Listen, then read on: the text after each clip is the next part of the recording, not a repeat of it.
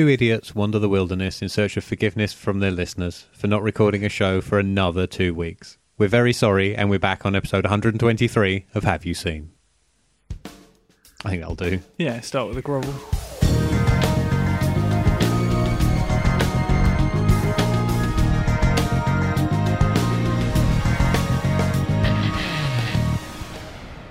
Hello, everyone. You know how we said on the last episode there would be a show next week? Welcome to next week. Time is an elastic concept in the Have You Seen Submersible? Yeah. Sorry. We should probably also say now this is going to be our last show of 2015. Yeah. Yeah, we Just decided, to be safe. Yeah, we decided that we're going to cut our losses for this year. Yeah. And resolve to be better boyfriends to you next year. yes, absolutely. Yeah, I think that's the We will best come help, bearing isn't it? flowers and chocolates. Yeah. And Podcasts. cuddles and what, and podcasts. Yeah. Oh, okay, yeah, fine. That's Floating like marshmallows in the hot chocolate of the internet. yeah, I'm sure they can do without the flowers and cuddles if they get the podcast. Oh, all right, fine. Well, you've thrown me. What are we talking about? Well, we've got Finding Vivian Maier and What We Do in the Shadows to talk Okie about. dokie. Photos or vampires first? Let's go photos first. Okay. Do you want to remind everybody, and particularly me, Yeah. what Finding Vivian Maier is all about? I'm going to try and lean across the table and pick up my water without hitting the microphone. Wish Okay. me luck. Oh, wow, it's like magic. Oh, there's a ghostly hand floating it towards me that doesn't belong to anybody in this room, for there are no other people in this room apart from me and Tom. Oh, I'm Kieran and that's Tom. Hello. We should say that every episode, really. Yeah. Although you think people would know after 123. Well, yeah. Oh, you know, new listeners and all that. I'm Bert, that's Ernie. And the mysterious ghostly hand is also present. Shit. What? It was going so well until I clocked my pop shield with my glasses. I went to raise it to my mouth. Carry on. So Finding Vivian Maier is a documentary about a rather strange woman who was just this kind of puzzling enigma of a lady who was an amazing street photographer, but her day job was as a nanny. It basically the story kind of tries to unravel who she was, whilst kind of talking through her photographs and things like that, and tracing back, trying to find families that she was the nanny for, kids she looked after, people, anyone who knew her. Basically, there's a quick, Which seemed to be everybody and nobody. Yeah. It was kind of like everybody in this movie was her acquaintance, and they knew her name. Well, Well, that's a bone up of to contention debate, at some point as well. And they knew she was a bit odd, but nobody really knew who she was. The film was made by a guy called John Maloof, Yes. who was writing a historical book and needed some photographs. And rather than buy them via places like Getty, or what is it called, all the kind of libraries, he decided that he would just go to auction houses, because he went across the road from him, and just see if he could buy up people's odd photos on the off chance that something would suit what he was writing. Yeah. And he ended up with a bunch of her negatives, and spent a couple of years kind of starting to scan them and realising that he really liked them, but he wasn't sure if they were art or whether everyone else would like them or not. Eventually, he kind of found some things in her, found some of her possessions, and decided he'd try and figure out who she was and track her down if she was still alive. And it kind of goes from that point, really. He just starts. He finds a phone number with no area code. Yeah, because at the time there were no area codes in Chicago. It was just so he just started putting trying all the different area trying codes. all the things. Do you know this woman called Vivian Maier? Do you know this woman called Vivian Maier? And it kind of just burgeons from there, really. I guess it's difficult to kind of talk about it in a linear fashion, because it's not really. No, because it's not. you're kind of, it's a bit scattershot as to how you find out about her. Yes. But anyway, just kind of what did it you just think kind of of it? it opens with lots of shots of people thinking, Yes. and I did wonder if there's going to be anybody speaking at all in this documentary for a minute. Yeah. I took down the stats right of like all the things. Oh you yeah, found. I meant to do that. 100,000 negatives, 700 undeveloped color films, 2,000 undeveloped black and white films, and 158 millimeter and 16 millimeter cine films. Yeah, that's a lot. That's an incredible amount. Yeah. I think one general... And that's not all of it. No, absolutely. And the general consensus from everyone that they can all agree on was that she was what they call a pack rat. Yeah. And she was basically a hoarder. Yeah. And taking photographs seems to have been a part of that obsession. Yeah. And it does seem to me that it was just the taking of the photographs. It didn't really matter what happened to them after that, seemingly. No, well, they touch on that later on. They do. A little bit. Yeah. Because it seemed like nobody had seen these pictures. No. The first time they kind of appeared to the public was when he was putting them on Flickr, or some other image service or other, and people started liking these pictures. Yeah. But there have been no exhibitions while she was alive. But you find out later on that she had that idea because there's a letter to the developers she used in France. Yeah, a printer, wasn't it? Yeah. She wanted to collaborate with him. So she kind of knew that they were good. Yeah. But she's a very, very complex and unusual woman. Yeah. I mean, let's kind of so she affected a French accent. I like the argument that's not an argument between the two guys as to whether she was French, German, and had lost most of her accent, or if she was an American who was putting on a crap fake French accent. Yeah, and it appears to be the latter is the truth. Yeah, so her family came from was it sort of the Alsace region, wasn't it? Some small village with a long name I can't remember the name of. Yeah, hence the German-sounding surname, but the bizarre French accent. She affected this French accent. She would, if she was caring for the kids, she would just go off into she would just take them into really sketchy areas of town. Yeah, really and dodgy parts them and of take Chicago. Photos and then come back and pick them up and carry on. Yeah, so she would just wander around taking all of these photos. She would sort of in the late 70s and 80s, she'd have tape recorders and she'd go and tape conversations with people. She was lots of political things, wasn't there? Yeah, she's very obsessed with collecting... to be a Republican from the badges that were in the collection. I noticed. Loads and loads of newspapers and newspaper cuttings and just all sorts of kind of a fascination with the bizarre. Yeah, macabre more than bizarre. That's because true, they were all things about. It was all. A lot of them were violence, particularly murders and particularly violence towards women. Yeah. And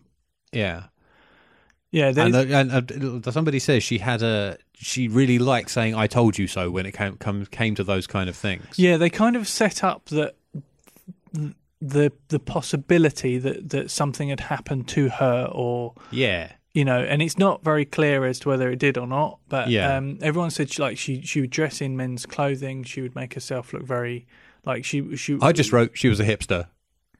Well, kind of. They all say she dressed like a man from 1925. And if you go to the right part of London, you'll see lots of women dressed like their men from 1925. That is very true. That is true. But I think it was more to do with hiding the fact that she was a woman. Yeah, possibly. So there's kind of that sort of really dark element to her. It gets darker as well. It does. It takes a very odd twist later on. Yeah. With allegations of beating and force feeding and things. That's the stuff I'm not so sure about. You think that what's her name was making up for attention? Possibly. I mean, it's very difficult to say something like that because you don't know all of the facts. No. And but it's odd that she was the only one that had that kind of thing to say. I would chat to my wife about this because she's a cognitive behavioral therapist, so she's trained in psychology, and I sort of said, what is the chances that someone suffered some form of abuse, whether it was sexual, physical, or just violence or mental abuse, that they would then do it to somebody else? She said it's very, very, very rare. And I think there has to be. I think it's it's almost non-existent in cases of sexual abuse, but I think violent abuse is slightly higher chance. But it I don't know. It just doesn't quite mesh together. All of that. That's not to say she wasn't brusque and you can tell from recordings of her voice. So I do wonder if it was a case of She didn't seem to be the most patient. Exactly, yeah. So I do wonder if it was a case of brusqueness and maybe a quick, like if a kid's doing something, just like pulling them close over, that has been misinterpreted as being more aggressive than it was. I don't know, but that's a very difficult thing to talk about when you don't really know all of the details. But nobody knows the details when it comes to her. No, that's the thing. Like, there's a recording of her. They ask her. Someone asks her occupation. She says, "I'm sort of a spy." Yeah, exactly. And they're like, who would say that? No, if you are a spy, you're not going to say that. No. Yeah. So yeah, she kind of positioned herself in a really odd way. And there's something about the they try and trace her family, don't they? And there's the genealogist who says the whole family is a mystery. Yes. Yeah. It's like she's just one part of this wacky puzzle, but they track the lineage and like find the small town in France.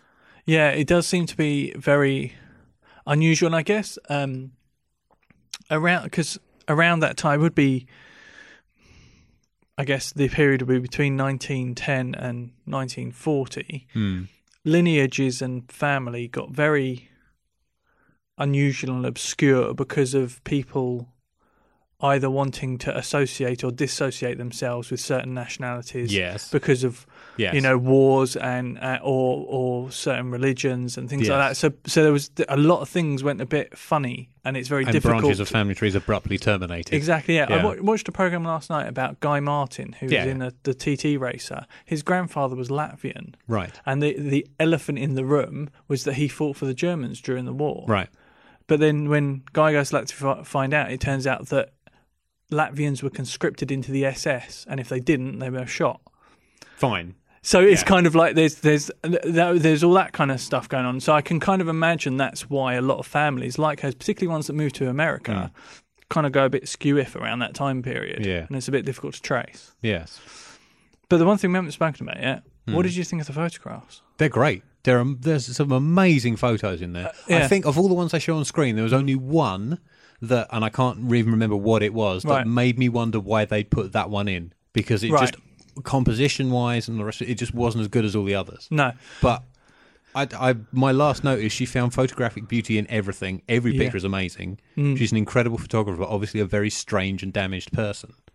Yeah, I think that really, really sums it up. And it's funny because I watched this documentary because I've really got into doing photography. Yes. And I really like doing street photography. But in the time we live in now, you can't...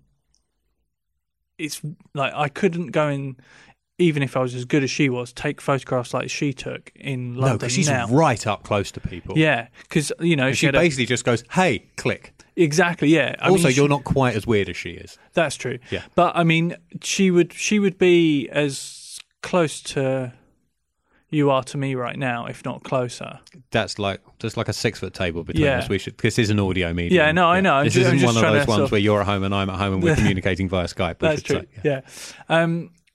Because if you could take a picture of me like that from Essex... Yeah, that's true. That would be really weird. You've been buying zoom lenses that are a bit above your station, I think. So how she got some of those shots are just absolutely amazing. And it's not like today where you could take it from far away and it would be big enough that you could crop it to whatever you want. Like, she has to be that close. Yeah. It's and the other thing is the camera she was using for most of it was one of those sort of medium format cameras where you look down in the top. Yes. And it's got a mirror. Yeah. And I've got a couple of cameras that are like that. And I tell you what, framing in those cameras is one of the hardest, because everything's backwards. So when you rotate or move one way, you actually realise you have to move the other way. And it just absolutely screws your perception of what you're looking at. And it's really difficult to do it fast. It's I like to get the shots. If you're used to it and you take that many pictures, I think you'd have gotten used to it after 100,000 negatives. Well, yeah, absolutely. Yeah. And but just the ability to get that focus that fast, and it's a real skill. But yeah, I absolutely love her photographs. There's a couple of John Maloof has made a couple of coffee table books. Yes, he hasn't made any coffee tables. No, the right words in the right order help. Yeah, and I'd love to get some of those because I think they're was that really a hint phenomenal. Just before Christmas? No, okay, just interested. No. I was going to see if I've got anything else in my notes before. Well, I wrote that John Maloof looks like the guy Hollywood would cast as my brother in the movie of my life.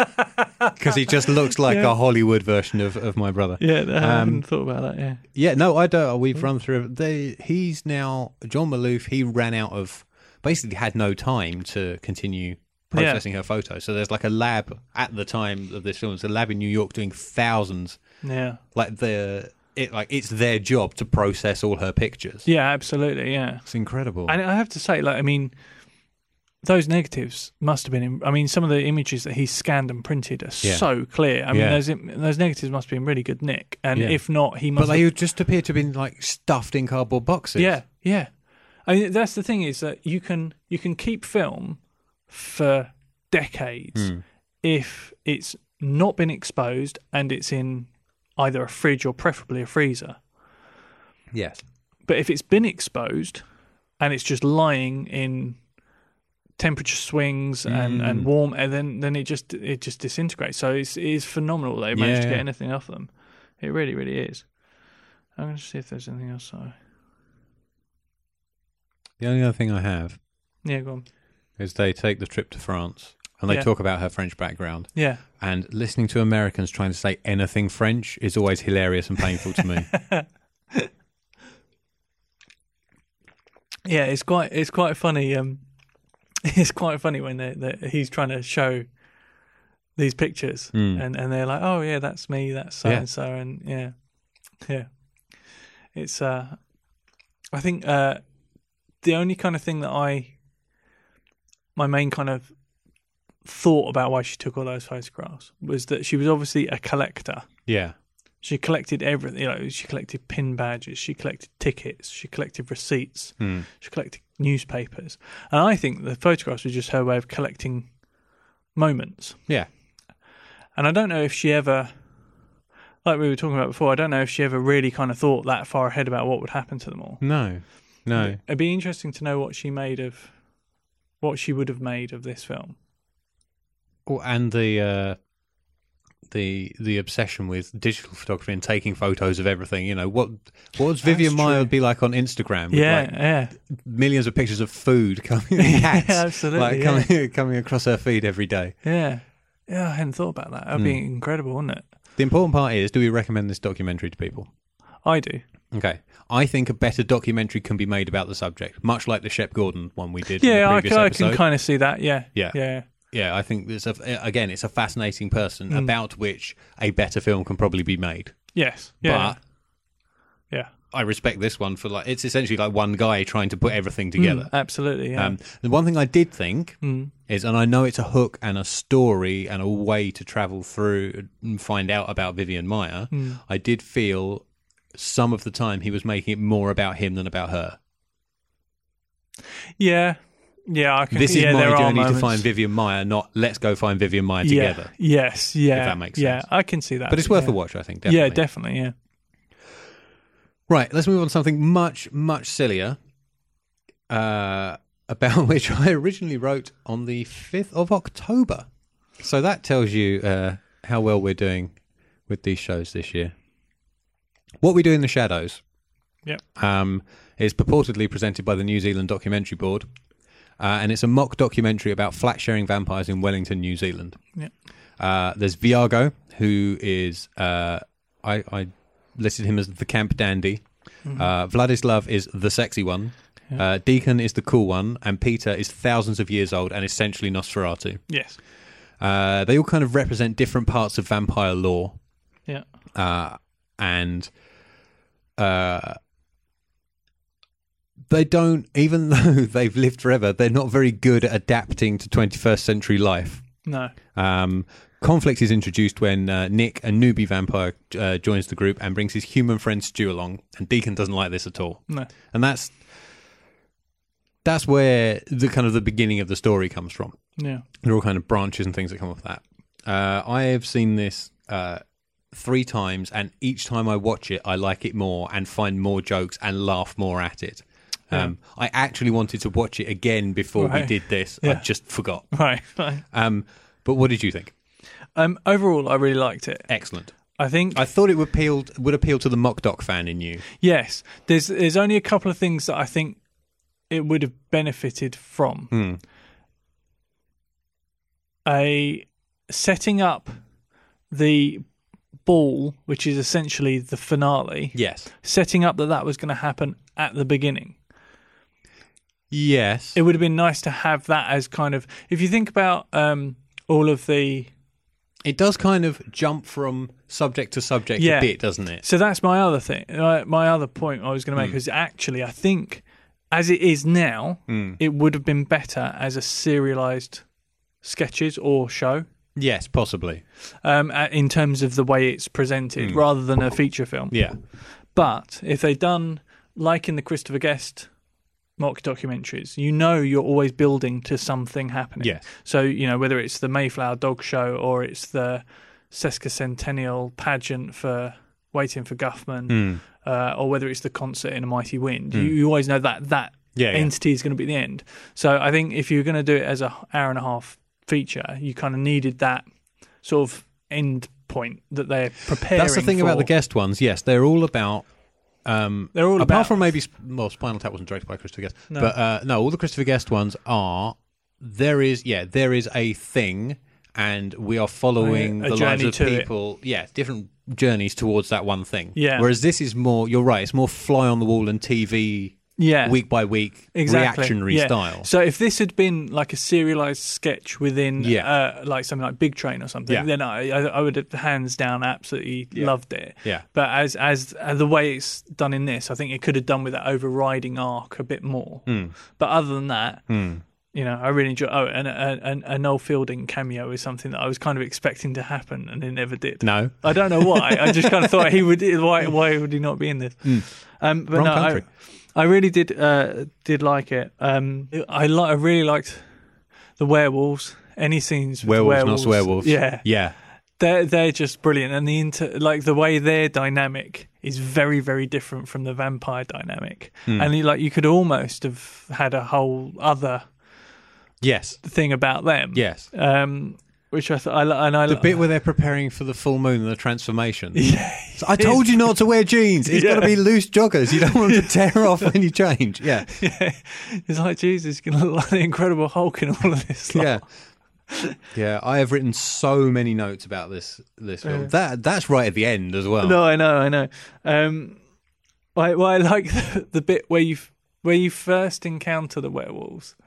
Is they just pass in the street on a night out, and it's kind of like two opposing gangs. But that's when where werewolves not swearwolves comes in. Yeah. But my other gag that I noticed in that is just off to the side, one of the other vampires is waving his hand about like he's got a ball, and he just throws. And they're like, "Leave it! There's nothing there. There's nothing there." But he threw it. Yeah, and that just really made me laugh. Yeah.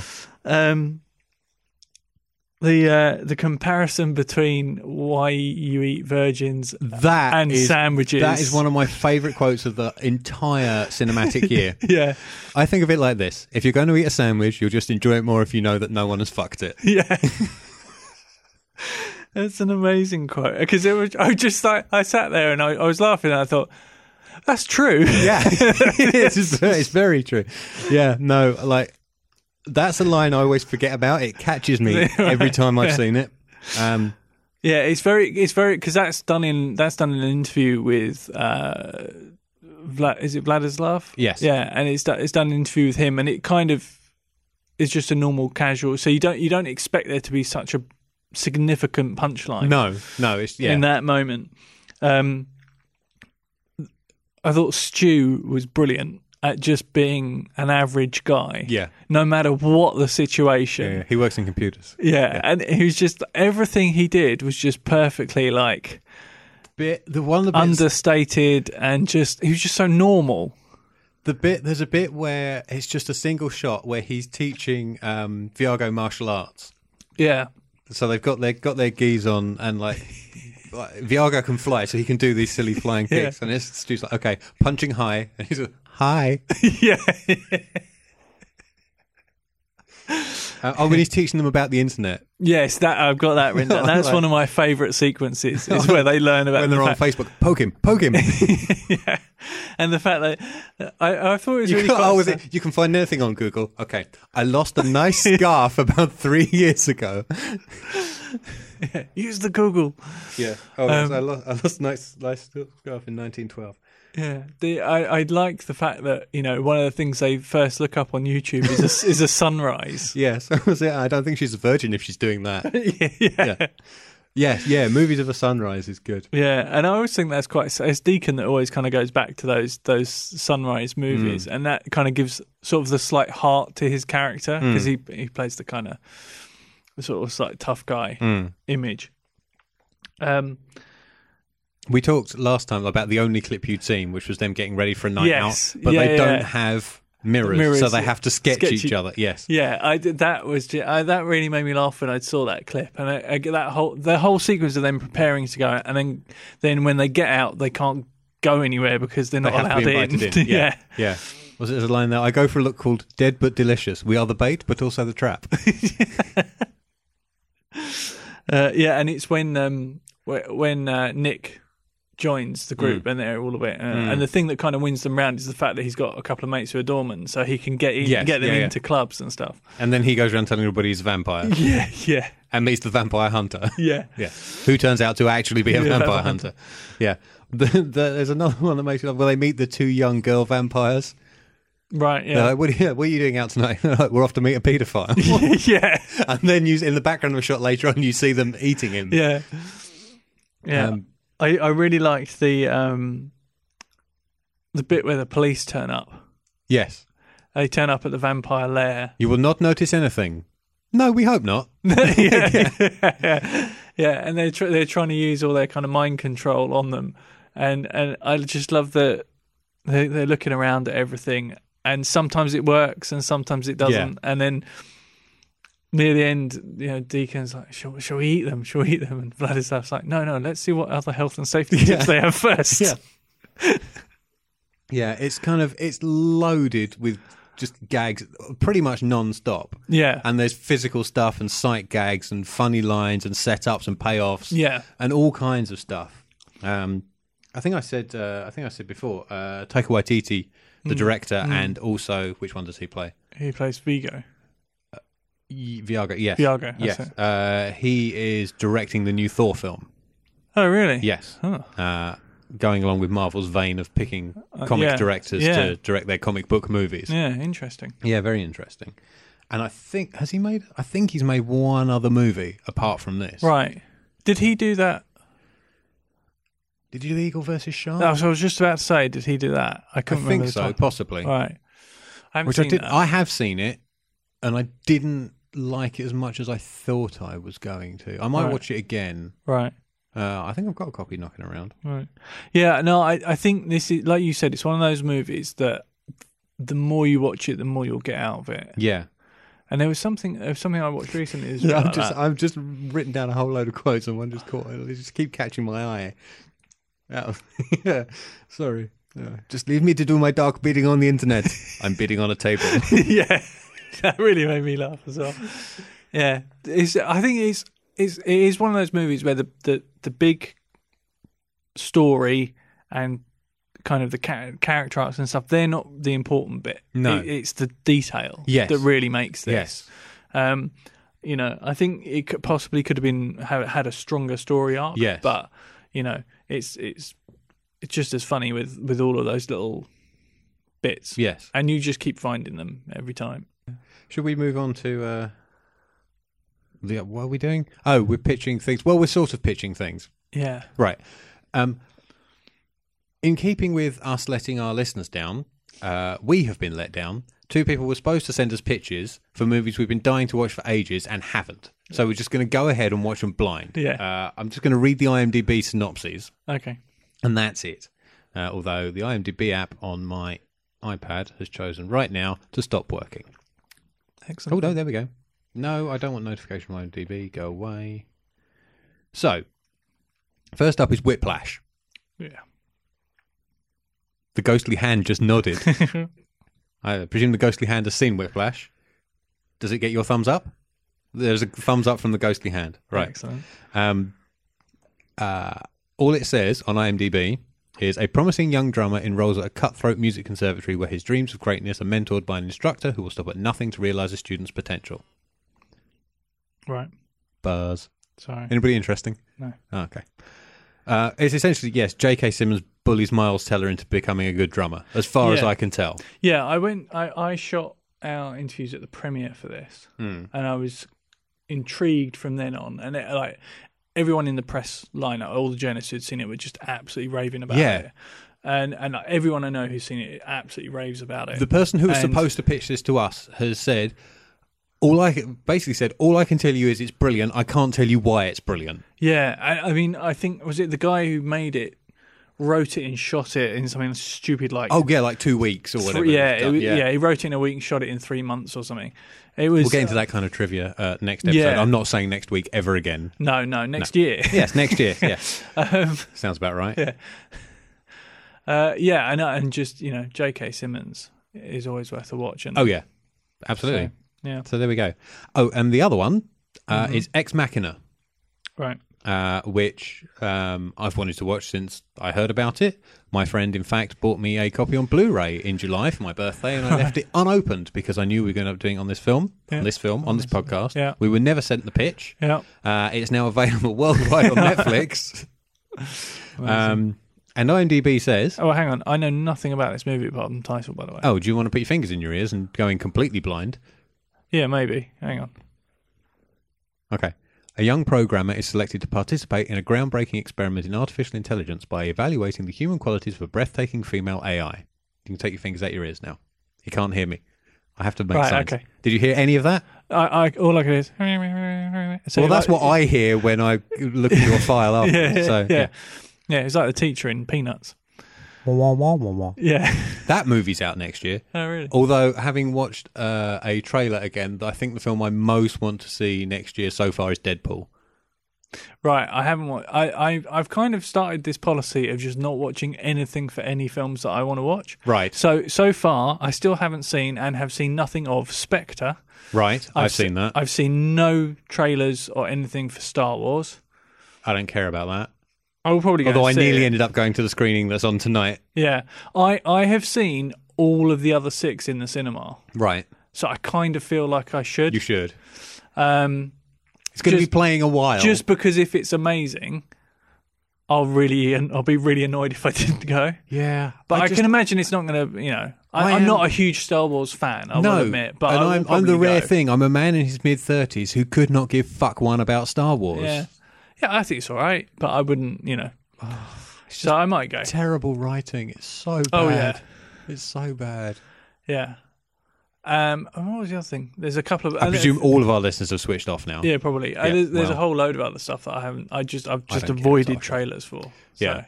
I don't even know what's coming out next year. I'm playing it that kind of... Oh, there'll be Marvel movies. Oh, there's Batman vs. Superman, which had a great trailer up until they revealed the fact that it's Batman vs. Superman and then Batman and Superman against a big CG thing. Oh, well, that's going to happen, wasn't it? I know. Yes, so they ruined what could have been a great idea. Yeah, well, those movies just... that as soon as you see from the director of... 300 or the director of what, you're like, no. Yeah. No Zack Snyder here. Nope. So, I can't really talk anymore about Ex Machina because you don't want to hear about it. No. But there you go. So you don't know who's in it. You don't know anything about it at all. Marvellous. Well, if anybody wants to know any more, they can go and look it up themselves on the internet. Yeah. Do you know what would be better? What? Is if people have seen it. Yes. Or Whiplash, and they want to send us reviews. I now have to go back into my notes and try and find the plugs and thanks, which is always... an interesting prospect, especially now that Apple have changed the Notes app to make it harder to search. There we go. Oh yeah, that's really annoying, that is. Yeah, I don't want to draw on my notes because I can't draw. I just want to be able to find them easily. So, he's not interested, he's faffing around with his phone. No, I'm interested. There's no need because I read this every episode. You've heard this 120 times already. Right, I don't need to be interested. So, if you have seen Whiplash and or Ex Machina, you can let us know in the short form on Twitter at HYS Podcast. We're on Facebook, facebook.com/haveyouseenpodcast. The website is haveyouseen.net, and over Christmas might actually end up becoming up to date. Really? For the first time in, I think, over a year. Right.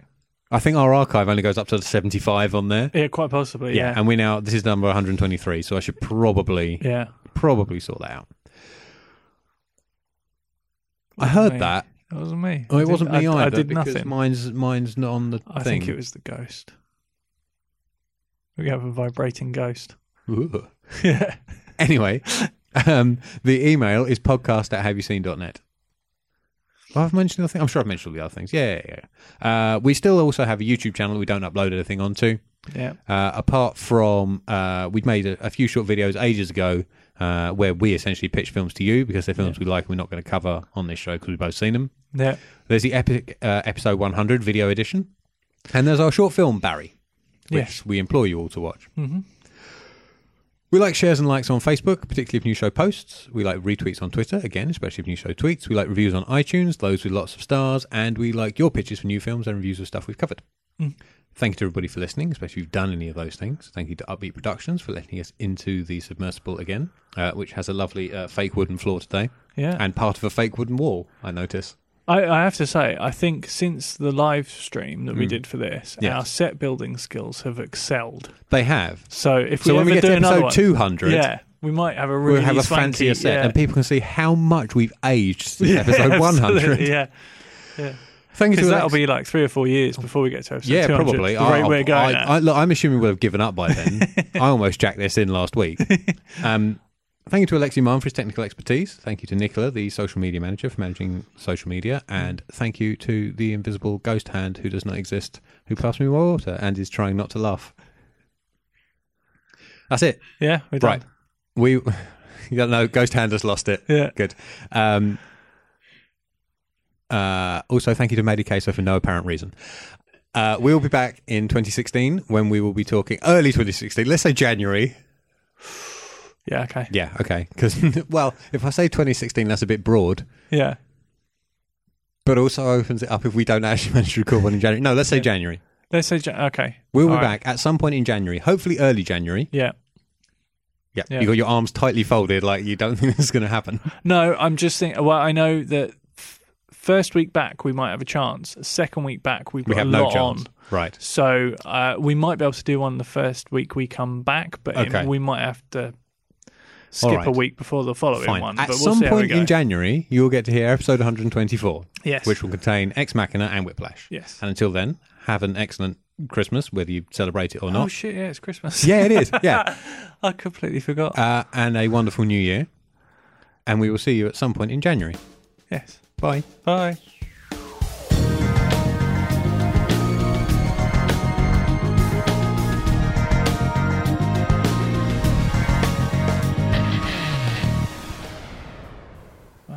Forgot about Christmas. You forgot? It's December the 18th. No, it's not. Is it 15th? 15th. Yeah. Do you want nothing? No. All right. Cool. Me neither. Yeah.